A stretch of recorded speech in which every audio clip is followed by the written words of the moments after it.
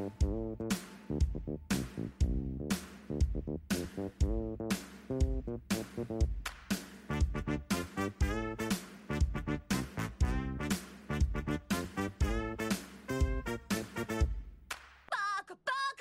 everyone, welcome to the Weeb Initiative. I'm your host, The Weeb. This is the show where every other week I'll be talking about anime, manga, and everything in between. This week I'll be talking about a series so close to my heart, Symphogear, or Senki Zesshou Symphogear in Japanese. So, what is it about, and why did I watch it? Why did I watch Symphogear? Symphogear is... let's start from the beginning, right? First off, disclaimers, spoiler alert, I'll be talking about all the seasons. There are 5 seasons, 12/13 episodes each.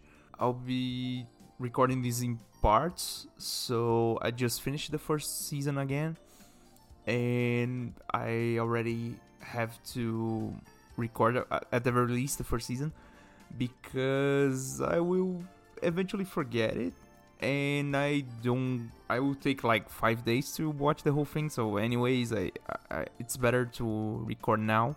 So if there is a difference in recording sound, just know that my setup for recording is not fixed. So that's the first disclaimer. Second disclaimer, I'll be talking about most, if not all, of the story, and I'll be talking about for each season. And the first season in specific has, from what I can remember, the biggest twist in the whole series, because if you don't know the twist, the villain kind of becomes a surprise, more or less. Anyways, outside from that, regular stuff, spoiler alert, you've been warned more than one time now. And, well, let's get started, right? So, why did we watch Symphogear? Symphogear is, what can I say, man? It's one anime that really tells you that when they invest in anime music, you can get out with some great product. For me, at the very least, Symphogear is a story, to me, is a story of taking something so simple and turning it into something else. I don't know if they planned the 5 seasons when they first started the anime, but I can say that after 5 seasons, I started really liking it. I remember when I first watched it, when it was airing originally, I was really lukewarm towards the series in general. So the first 4 seasons were more or less 6 out of 10, pretty average, competent things, passable and all. When the 5th season hit, oh boy, everything came down so fast. The 5th season is awesome. I'll just get out of the gate. 5th season is strong. Really, they went all out with all they could. I'll get to the 5th season eventually, but the 5th season is awesome. And the first season is a really competent Mahou Shoujo anime. Let's get started before I get sidetracked more. So, first off, the stats, right? Talking about the first season specifically, so Symphogear, again, Senki Zesshou Symphogear. It was originally aired from January 2012 to March 2012. It has 13 episodes. It says 13 episodes, but it's actually 12 because the last episode is a special of 1 hour. So I counted it as 12, 13. You know what I'm saying. From the Wikipedia page, the studio responsible is a 3-way collaboration from Satellite, Encourage Films, and Studio Pastoral for one of the episodes, from what is written in the Wikipedia page. So that's basically it. The opening is done by Nana Mizuki. She does almost the most memorable of the opening. So the first one, I think it's the third or the fourth one, and the fifth one, which is an actual song, like a real actual song, and she also does one of the she voices one of the characters, the main characters, Tsubasa. So let's get to the story. I will not get really into the voice actresses or voice actors in general because they are actual singers. So I'll link to the Symphogear wiki anyways in the description of the episode, so you guys can research for yourselves. But simple to say, they got a lot of singers to actually do this Mahou Shoujo anime about singing, and that's awesome. That's really investment to an anime. It's something that I really like. You can see they didn't spare anything for the production and the making of this one. So let's get to it. So what's the story? The story begins, and just a bit of world building. It is some kind of future, our time, but some kind of future where apparently the EU just went bankrupt altogether. And when we talk about governments, it's just US and Japan, and everything outside of those two is kind of no man's land. They talk about terrorism, human trafficking. It is somewhat of a light-hearted anime, although it touches in some heavy stuff. The first season specifically shows a lot of heavy stuff. Anyways, so what's the story about? We first get introduced to the main girl, Tachibana Hibiki, which eventually gets to be our main protagonist. But let's get to it. So what happens really? She goes to this concert when she's like 13, and in the middle of it, there's this one attack of these, let's say, creatures that exist in the world for some reason. They are not explained to the public. They call it noise, and there are like multiple forms of noise and multiple, like, how can I say that? It's a whole lot of different individuals of noise. It's just these unintelligent beings that attack humans. When they more or less touch a human, the human turns into charcoal and blows to the wind. So it's kind of pretty graphic, actually. And in the middle of it, she's in this concert, and the concert is of this one idol group, Zway Wings, which is formed by Kanade and Tsubasa. Kanade and Tsubasa are actually, they call it candidates. They are Symphogear users. Kanade has Gungnir, the lens for the Norse god of Odin, and Tsubasa has, I don't actually know the reference, but it's a sword there. I don't actually remember the name. Matter of fact, right? Kanade has Gungnir, Tsubasa has the sword. And in the middle of trying to defeat all the noise, because it's a huge attack and a lot of mobs appear, the Kanade eventually tries to save Hibiki, but in the middle of defending her, she gets her armor shattered, and the debris hits Hibiki, and more or less one hits her to the ground. And so it's so heavy because Kanade is being overwhelmed by a whole lot of monsters, and Hibiki now is the one she was trying to actually defend, because for what the anime shows, most of the audience was either dead already or evacuated, and Hibiki was just the stray left out. And in the middle of defending her, Kanade gets downed also. Her armor gets shattered. You can see that she starts really losing power because her armor gets shattered, and hits Hibiki. Hibiki kind of almost dies. And then we get introduced to this first, let's say, this first rule of the Symphogear, that is the Swan Song. So the Symphogear works more or less in what they call a phonic game. So all the girls who can activate the relics, they call it both the armor and the weapons, they have to sing. So in a lot of the fight scenes, you see the girls first things first moving singing as they start to attack the monsters or other opponents throughout the whole anime. This can be a letdown, a turn off, kind of a bummer, really. It takes a bit of the hype, at the very least, in my opinion. But it's something that I just grew accustomed to, so eventually I just didn't mind. But I remember the first time, it was always this little detail that really picked me the wrong way. Anyways, so with Hibiki almost dead and kind of introducing this thing about the Swan Song, that's the first, let's say, the huge rule about the Symphogear in the whole series, is that the Swan Song is a thing they do, that they start this one song that's basically the self-destruct button that is super overpowered as in output, so they can actually kill a whole lot of things.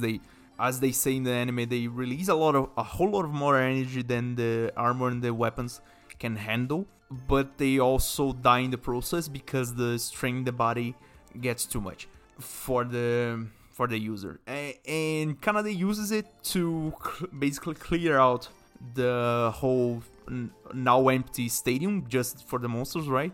And Hibiki's almost dead, and in the middle of that, Tsubasa also sees Kanade doing that. Not really clear for what reason she does it, but also she knows that the attack is huge. There are a lot of monsters and all, but we also see that Tsubasa as Kanade's partner is also like, how can I say that? She sees it's always like she sees the weight of sacrificing oneself in the middle of a battle that Tsubasa assumed was not really needed to have the sacrifice.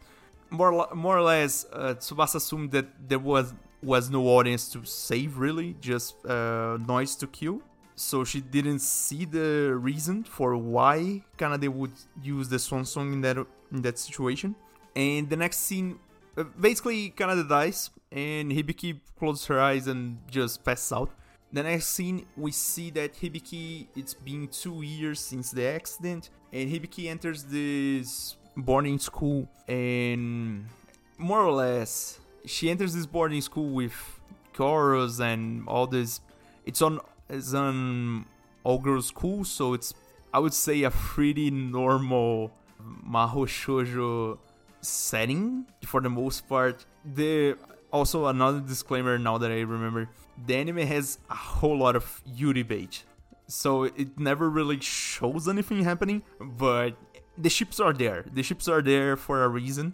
The ships are more or less used towards the end of the series. Not the first season. The first season has nothing really happening, but you see as the seasons go that it escalates fairly quickly, more or less. Anyways, so we get introduced again to Hibiki.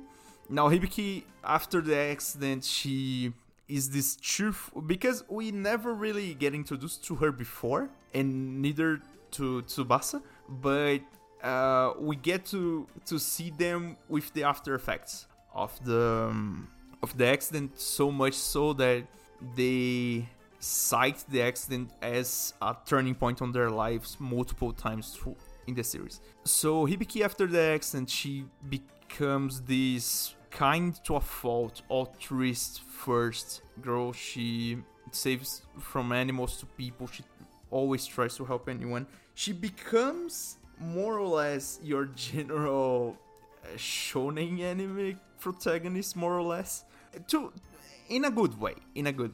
And she's shown to always try to help someone, and always not to avoid conflict, but always communicate with people. So much so that she gets late to school because she saves a cat or helps someone in the class or something like that. And that's the base of her personality. She really wants to help people, even if it will cost something for her. She puts others in front of herself in a good way. And from that point on, we get also introduced to her, let's between quotes, okay, air quotes, love interest that is Kohinata Miku. I think that's right. Anyways, the thing is, right? Kohinata Miku, that's right. The thing is, she's this, I will not say opposite to Hibiki, but Miku is this really kind of shy person, kind of not only shy really, but she's more of she admires Hibiki in a lot of ways, and she wants to do what Hibiki does in a way of helping people and going out there and doing stuff, but also she sees herself as not doing that because she has this introvert more of personality, more or less, and she is for the most part the main partner for the protagonist, that is Hibiki. So much so that when Hibiki needs it, the one voice to get her heart is Miku. Almost always it is Miku, and also Miku becomes way more important towards the end of the series, but that's a huge spoiler. Anyways, so after these two, we get introduced also to and just as a heads up, right? So we get introduced to Hibiki, to Miku, and we get introduced to the first situation that Hibiki really puts herself later than someone else. There is this noise attack near the school, and for whatever reason there is this one girl left in the street when the noise are coming to get the humans, and Hibiki just grabs the girl and tries to run away with her. And there's this whole montage of Hibiki and the girl running away, and Hibiki has no way to fight back. At that point, it has absolutely no way to fight back. She just runs and runs and runs. And every time she falls, she remembers that Kanade said to her when she was defending her, "Don't give up on life. You have to continue living." And that's the moving force for Hibiki for the most part. It is this unwielding wish to honor what Kanade sacrificed on that day when she saved her, because Hibiki was basically dead, and Kanade sacrificed herself so Hibiki could live. So Hibiki feels indebted to that act more than to the person, because the person is unpayable right now because the person died defending her. But Hibiki uses that as reason to live, reason to fight, right? And she saves the girl, and Tsubasa appears to save them after being cornered. Tsubasa appears to basically save them, and a little before that, Hibiki kind of discovers that she has powers, but I'll get to that. And basically, Hibiki and Tsubasa get introduced to one another formally, but then there's this whole thing where Tsubasa can't accept Hibiki as a fighter and as a partner in defeating Noise, because Tsubasa, after the incident, she became bitter with guilt. Basically, as she sees it, she left Kanade to die, and she cannot forgive herself. So much so that in the past 2 years after the incident that Kanade died, Tsubasa has been recklessly fighting solo against hordes and hordes of Noise, and basically with no, how can I say that, with no vision for the future, right? So she just fights now, much like, and I will draw comparisons right now because it is kind of relatable, much like Shimon when Kamina dies, Tsubasa is when Kanade dies. It's basically the same thing. So now that I basically introduce the three main characters at the start, let's get to the other things. So there's a whole lot of world building that happens in between those things, so let's get to it. So after Tsubasa saves Hibiki and the girl. She takes Hibiki to the they call it the special division against disaster, something like that, and we get introduced to a whole lot of support characters that will stick with us along the series. So we get introduced to Genjiro. I hope I'm saying his name right. Can you tell I'm looking at the Wikipedia page? Kazanari Genjiro, that, as a side note, is Tsubasa's uncle. Anyways, he's the commander of the division. He's the... Just as a heads up, right? He has this whole philosophical paternal figure, Sitch, to himself. And also, he's basically a JoJo character implanted in the middle of this whole anime. Why do I say that? It's because, for whatever reason, he has superpowers that they're not explained. He can kind of stop noise without dying, kinda, and he can stop the Symphogear from fighting just by sheer force of will.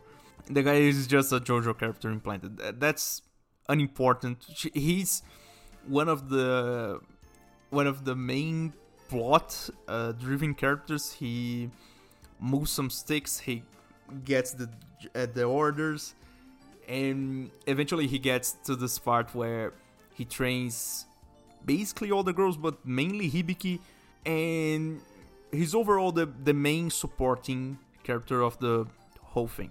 We get introduced also to Ogawa Shinji, that is this one of the secret agent / the manager for Tsubasa, because returning to the whole thing, right?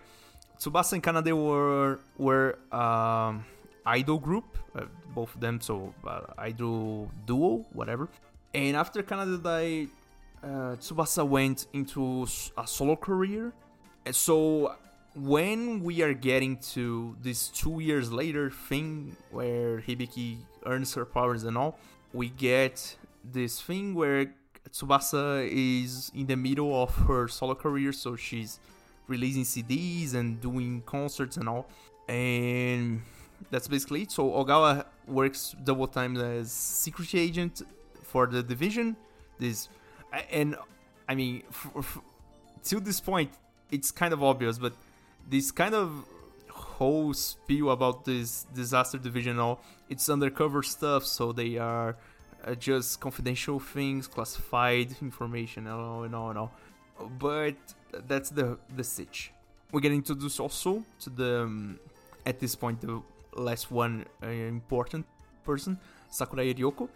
She's the main researcher for the relics, the Symphogear relay, and she's just this goofball kind of. There's this whole joke about she being old, and she basically researches and says all the jargon, tells all the little tidbits about the relics and the deep lore of the world and all, and there are a lot of deep lore references to everything. I don't know all the references to mythology and biblical things, but there are a lot of it if you want to research.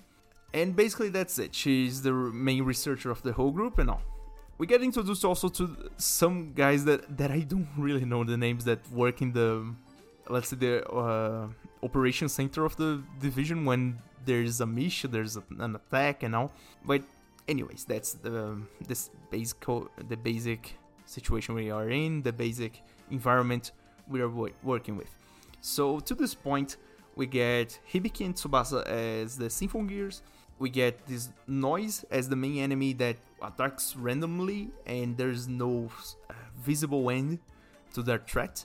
We get this division that works undercover, and as a bonus, their HQ is under the boarding school Hibiki goes to, and that's more or less it. At this point, Miku does not know that Hibiki has powers, and now that I remember, need to also tell the lore about Hibiki's power. So to activate a Symphogear, to have a Symphogear, you have to have this little pendant, let's say, to activate, to materialize, let's say, the armor and the weapons. But Hibiki discovers she has this thing without having the pendant or anything. One episode later, we get to understand that after Ryoko does some tests in her, because some of the armor that Kanade were shattered and hit Hibiki in a way that perforated her heart and were not removed when she got surgery because she almost died now. They kind of fuse with her, so she's kind of hacked already. She's half relic, half human. So the hacks come pretty early in this thing after we discover that. And basically, Hibiki does not need a pendant, although I'm quite certain that eventually they introduce a pendant for whatever reason. I don't remember actually, but I'll get to that when I get to the later seasons. Anyways, the thing is, Hibiki has hacks already, and for the foreseeable future, we got that. Later, we get introduced, after this whole thing about Hibiki having to learn how to fight because she has no formal training, no actual training actually.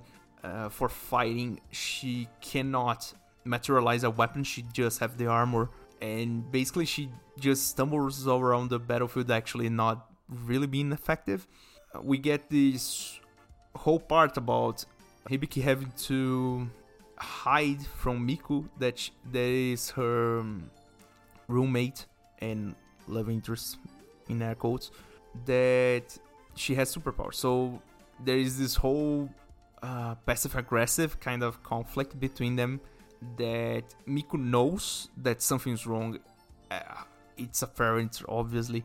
And Hibiki has this inbuilt guilt about hiding something from Miku. Eventually, this kind of get resolved, but it's safe to say we eventually get introduced to the first, let's say, nameable villain, let's say, that is Yukine Chris. That is the, let's say, the third Symphogear, because and this is a bit of deep lore. In the midst of the accident when Kanade died, there was this one relic that got stolen. I cannot pronounce the name. It's some kind of armor. I cannot pronounce this name. And the thing is, the armor was stolen and all, and 2 years later, wow, there is this one girl wearing the armor. What could it be? And so the whole thing gets around to Tsubasa still not accepting Hibiki as a partner and having to fight this one girl with really good basically a Symphogear, right? So Tsubasa gets basically wrecked to save Hibiki. Hibiki gets really guilty about it and goes to the commander to get training.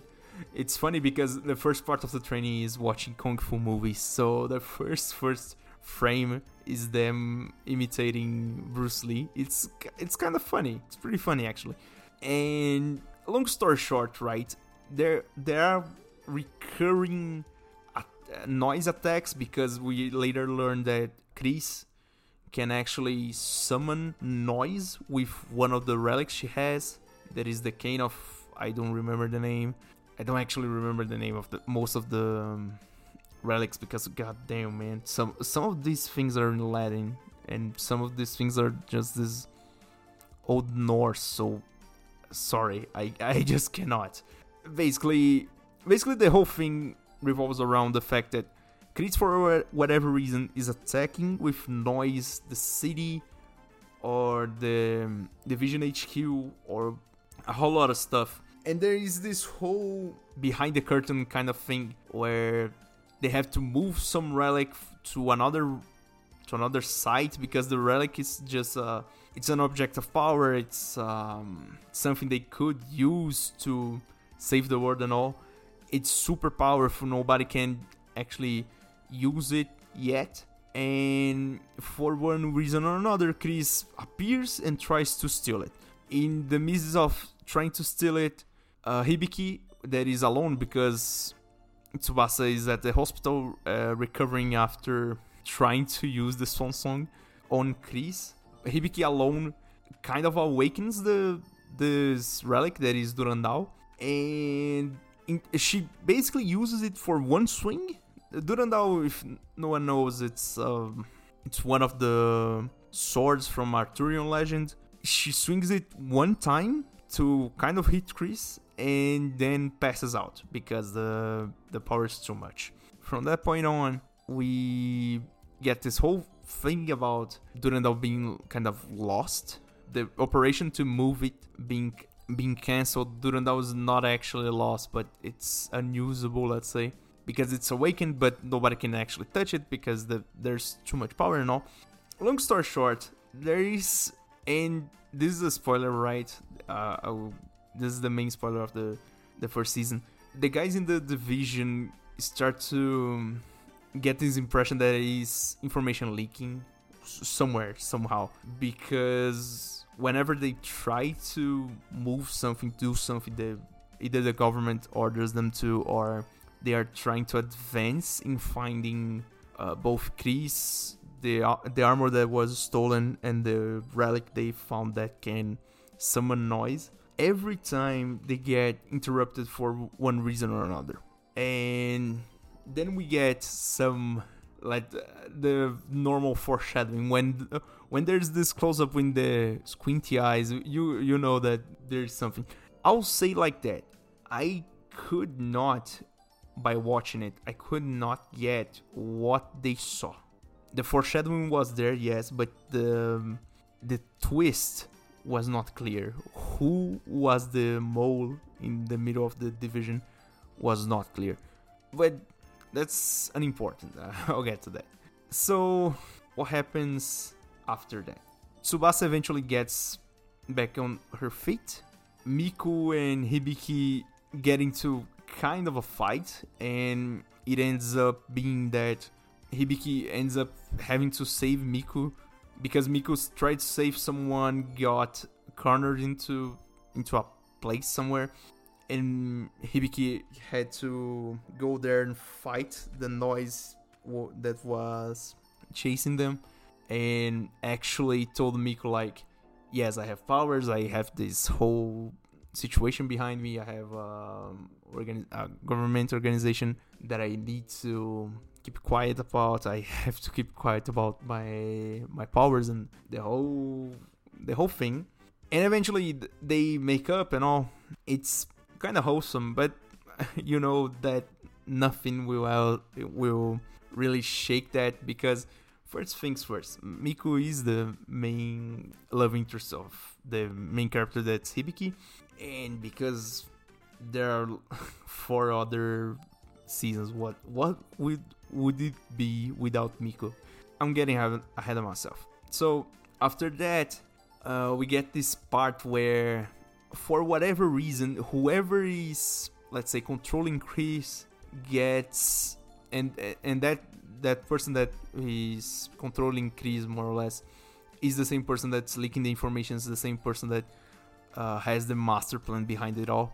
Eventually, Chris kind of gets rebellious with the person and more or less disrupts communication, gets left alone at the same time with the person. The person at this point is called Fine, that is the, let's say, the mastermind behind it all.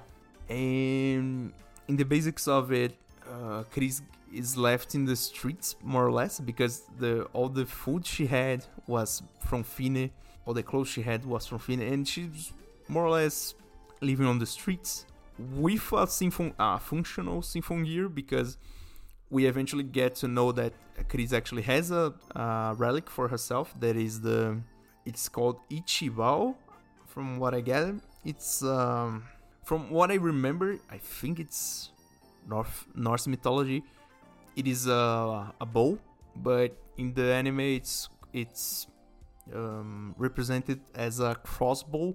If we are strictly speaking, the whole Ichiban package is a long range combat because Chris can summon miniguns, missiles, laser crossbows, homing missiles. She's the one actual Symphogear that can fly for real, and eventually she gets also rail cannons, but that's besides the point. So what happens after that? So in the midst of this thing where Chris is left on the street after Miku and Hibiki kind of made up and Tsubasa is back in action, every time there is a noise attack, Hibiki and Chris get kind of involved, and every time Hibiki tries to communicate with Chris, tries to reason with her, tries to bring her to their side, and always we see that Chris is this really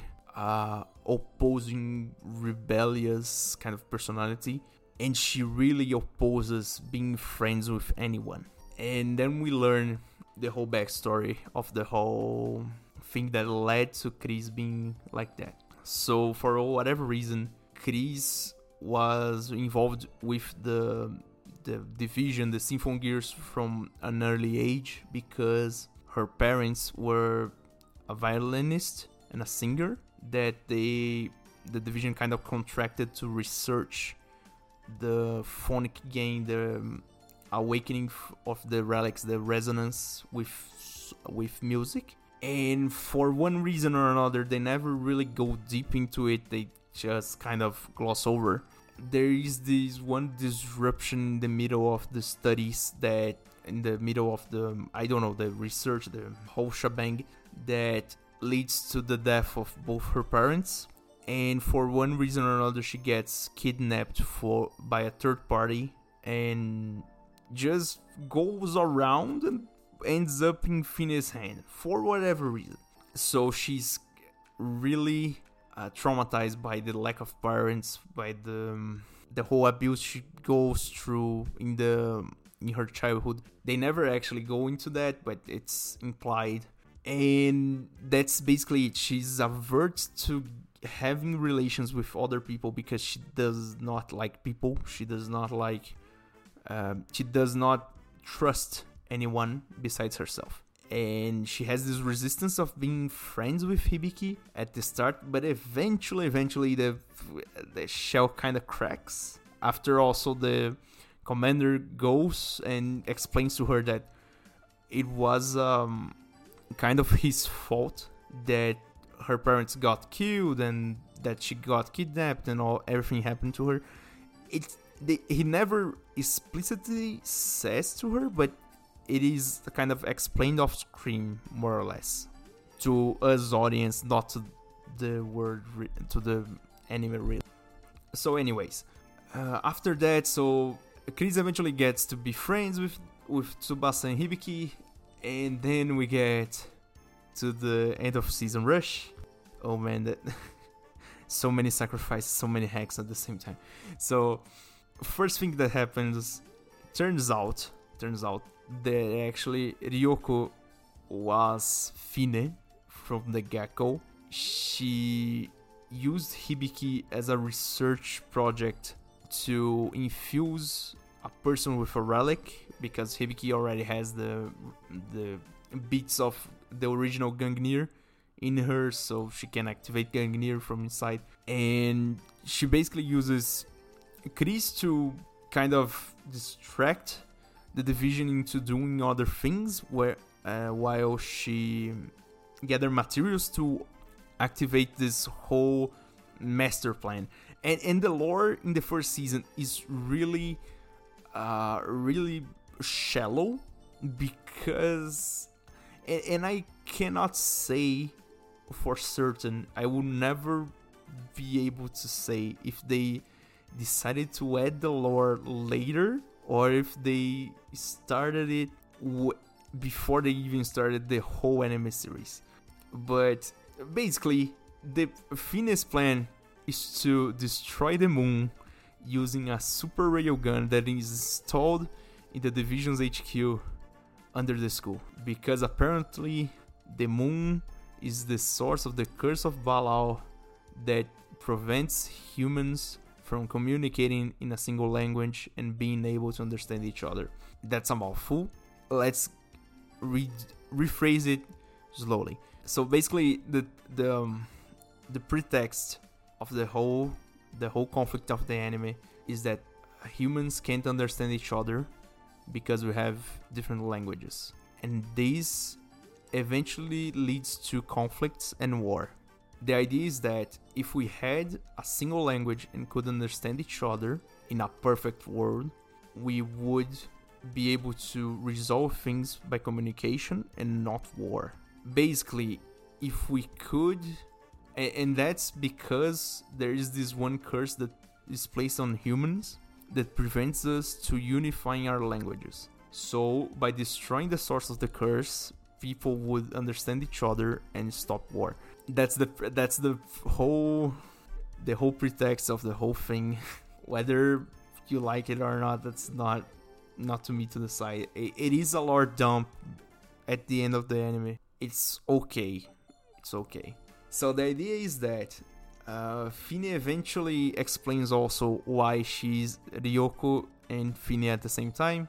Basically, Ryoko at some point while researching Symphogear and the relics was exposed to this soul of a priestess of a node civilization.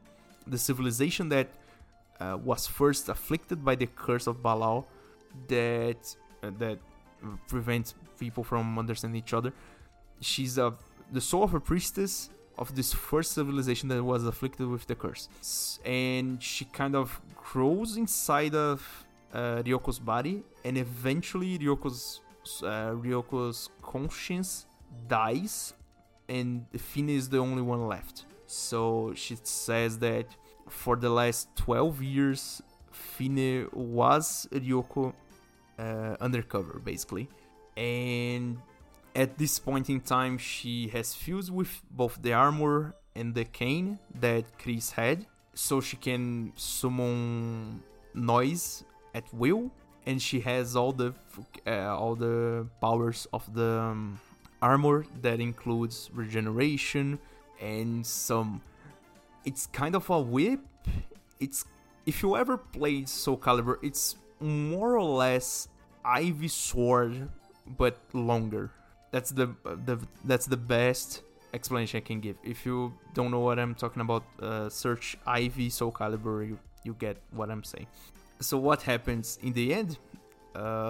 Basically, there's this whole bunch of noise that's summoned into the city. Everything's destroyed more or less, and basically Fine baits out all Tsubasa, Hibiki, and Chris to the Tokyo Tower that's far from the school with a lot of noise. She baits out to them and then attacks the school, really, to let's say to emerge the massive railgun from underneath the school to point to the moon. And then we get to the part where the hacks start. There's this whole big fight between the three and Fine, and eventually Fine actually turns on the railgun, but as it fires, Chris uses her swan song to stop, or at the very least to take the railgun out of its main course and just scrape the moon. The idea that they have is that destroying the moon will more or less disrupt the rest of the ecosystem of the world, which is actually a logical thing, right?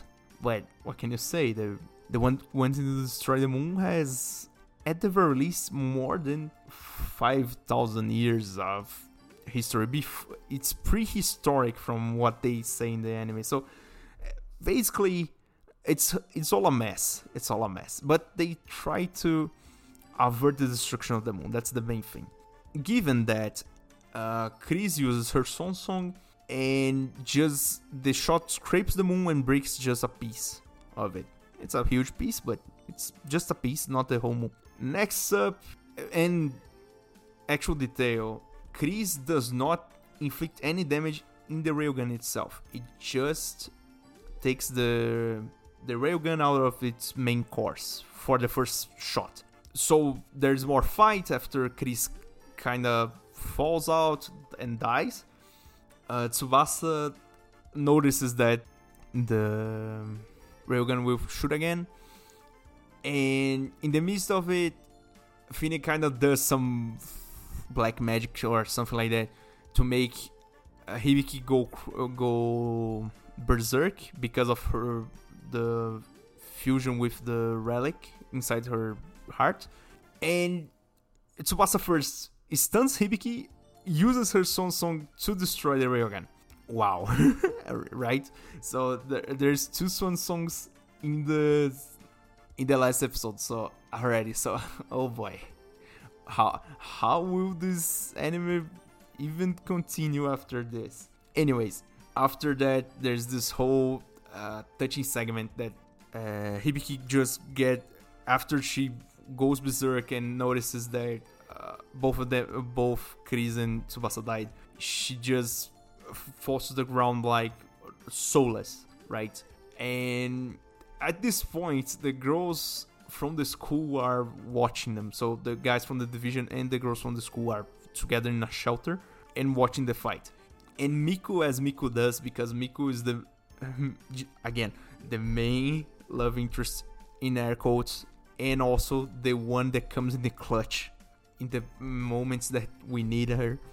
She just gets the idea, let's sing the anthem of the school that Hibiki mentions in one of the earlier episodes, that is her calming song basically. And when they start singing, there's this they kind of sprinkle these particles in the animation, right? That is the phonic gang kind of entering Hibiki.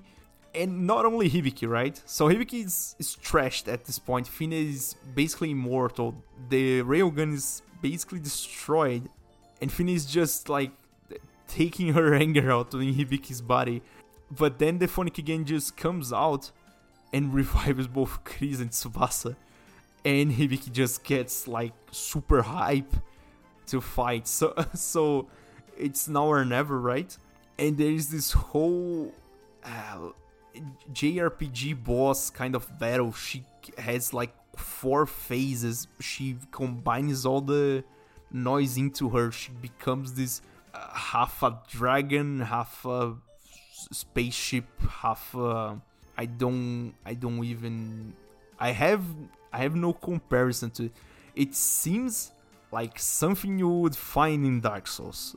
That's the best thing I can say about that.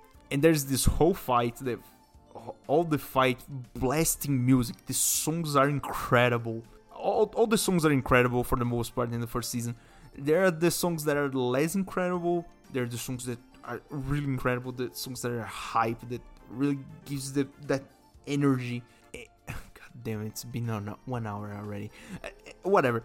The point is, it is less boss kind of battle. It is now or never. It is a huge battle. And they have this, they kind of unlock a new mode, more or less. They never really give names to the modes for the most part, but they all get this like version of their armor with wings and full white.